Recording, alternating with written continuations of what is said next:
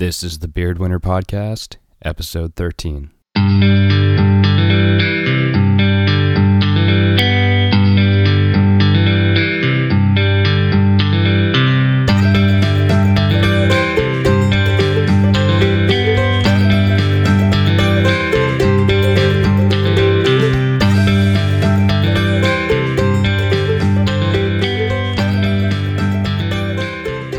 Hey everybody, thank you so much for waiting. I seem to be saying that quite a lot lately, and I'm just going to be real. I've been working a ton.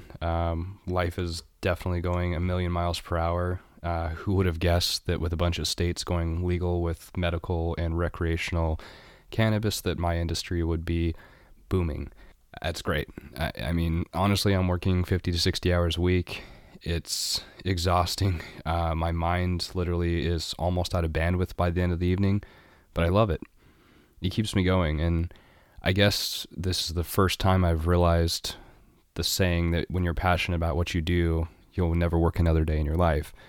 I mean, my brain, my eyes, everything else really seem to tell a completely different story when I get off at the end of the day, but it's really nice to know that I'm on the ground floor of a cannabis company that is literally becoming the king of our sector, and that's amazing. If we're not already the king, I don't know who is, but that's beyond the point. It's been a really weird start to the year. Christmas came and went. Last time I talked to you, I was basking in the glow of 31,000 Christmas lights, and we're probably down to 28,000 maybe, or somewhere in that area, maybe 29, because we went way over 31,000. And took down the manger scene today, took down the other parts that are easy to take down, and it's probably going to take all this weekend if we have nice enough weather that's predicted to come through to take it down. And that's the beauty of it, is it's a labor of love, and as one of the listeners of the podcast and a lifelong friend, Jeannie, said, what goes up must come down, and it's 100% true. And we're already planning on, well, at least I am, what we're going to be doing to hang these lights back up in 10 months, just over 10, if it's just shy of 11, so what? But it was really cool to be able to give back this year. And this year has been just so transformative for me. I think that in the past 365 days, I've probably grown more as an individual than I've ever grown. I've realized that this podcast doesn't really need to always have a guest. Yes, we're going to get one on here, but I'd like to see more engagement on our social media, and that includes me as well, driving the conversation and seeing if we could get listeners on. Because I want to have conversations. I don't want to have an agenda. I don't want to have a producer or someone telling me what I can and cannot say. Of course, we're going to try to stick to the core foundations of the podcast to stay away from politics and religion and hate.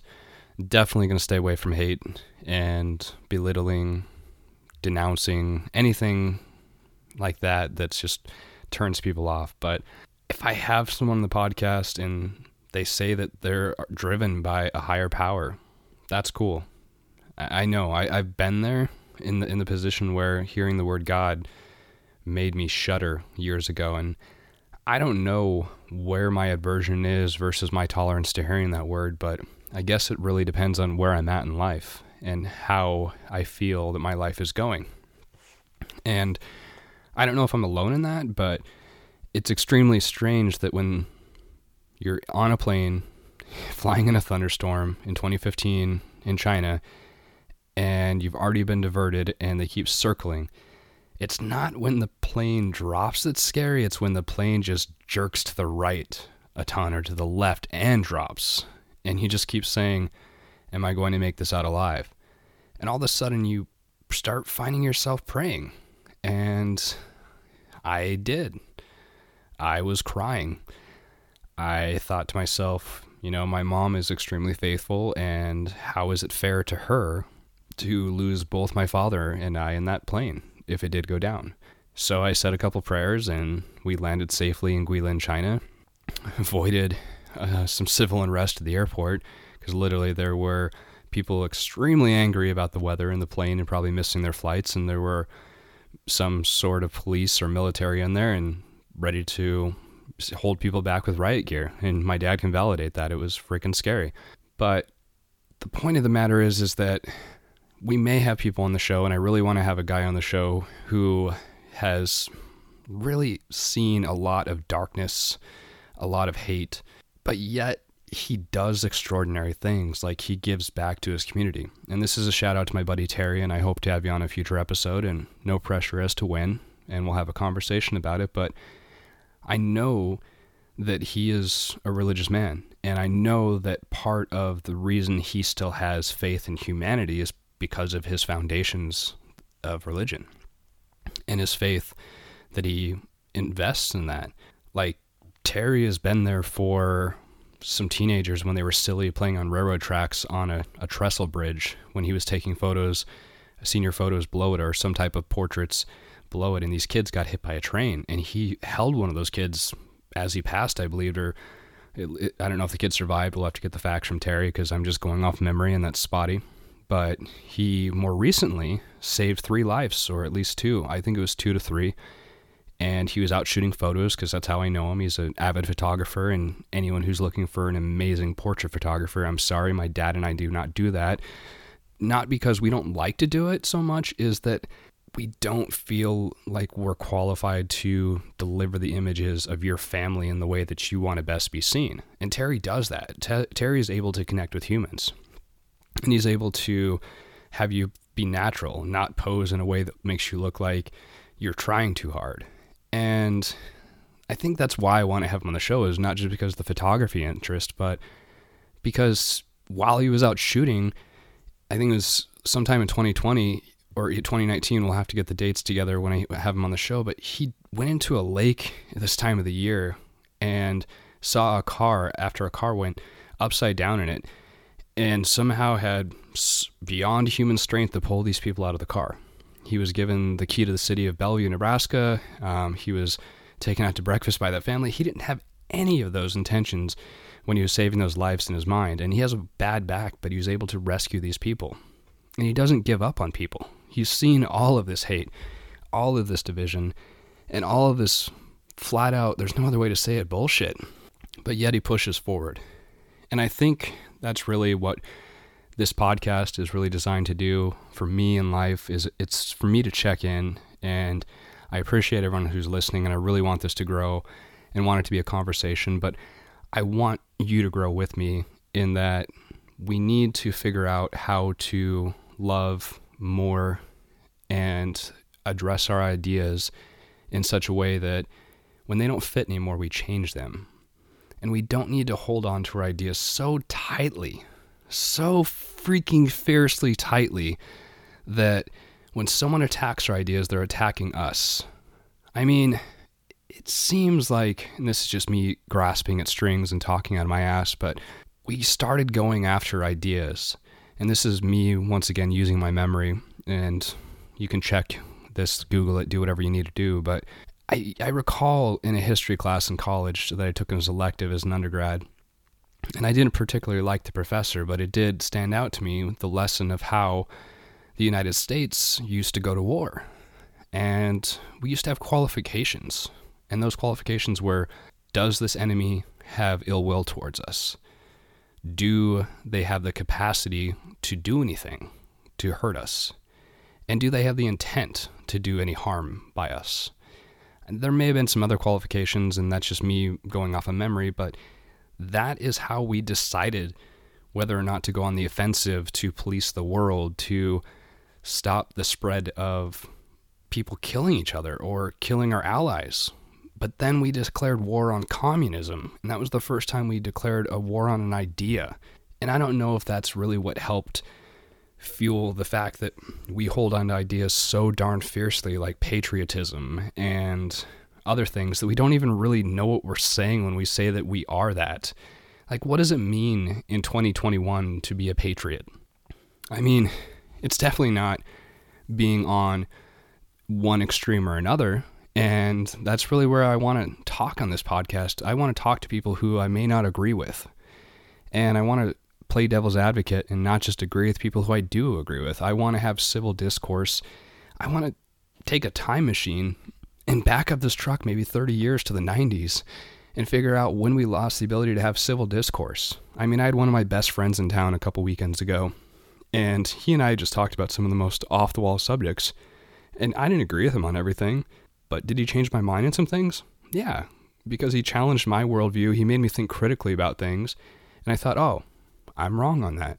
And that's just kind of an innate human quality or characteristic that seems to plague us generation after generation, is we are so darn good at telling each other what to do.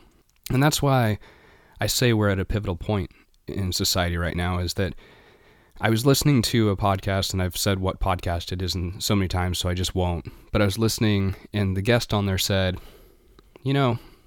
back in the day, people who were far left were considered very intelligent. They were considered to be the class that was, just smart, open thinking, welcomed ideas, change, things along those lines. But that's not really true anymore. If you're on the far left or the far right, you scare the shit out of me.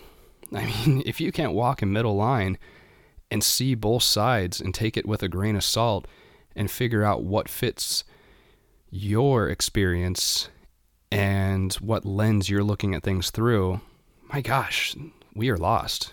And to that point, she said that whoever wins this election, and this is before the results came out, that if we were on a trajectory to where whoever could screw up the next 4 years to a point to where America is going to implode, we were already over the edge of the cliff before this even happened.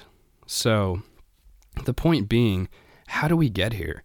How do we get to where the office of the president is something that no one wants anything to do with? We get the worst of the worst running for this position.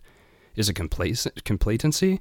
I mean, I remember a conversation that I overheard in a mini mart in Cheyenne, Wyoming, where I don't remember whether it was an adult, but I just remember being a tween or younger as a kid and hearing this and just being struck by it.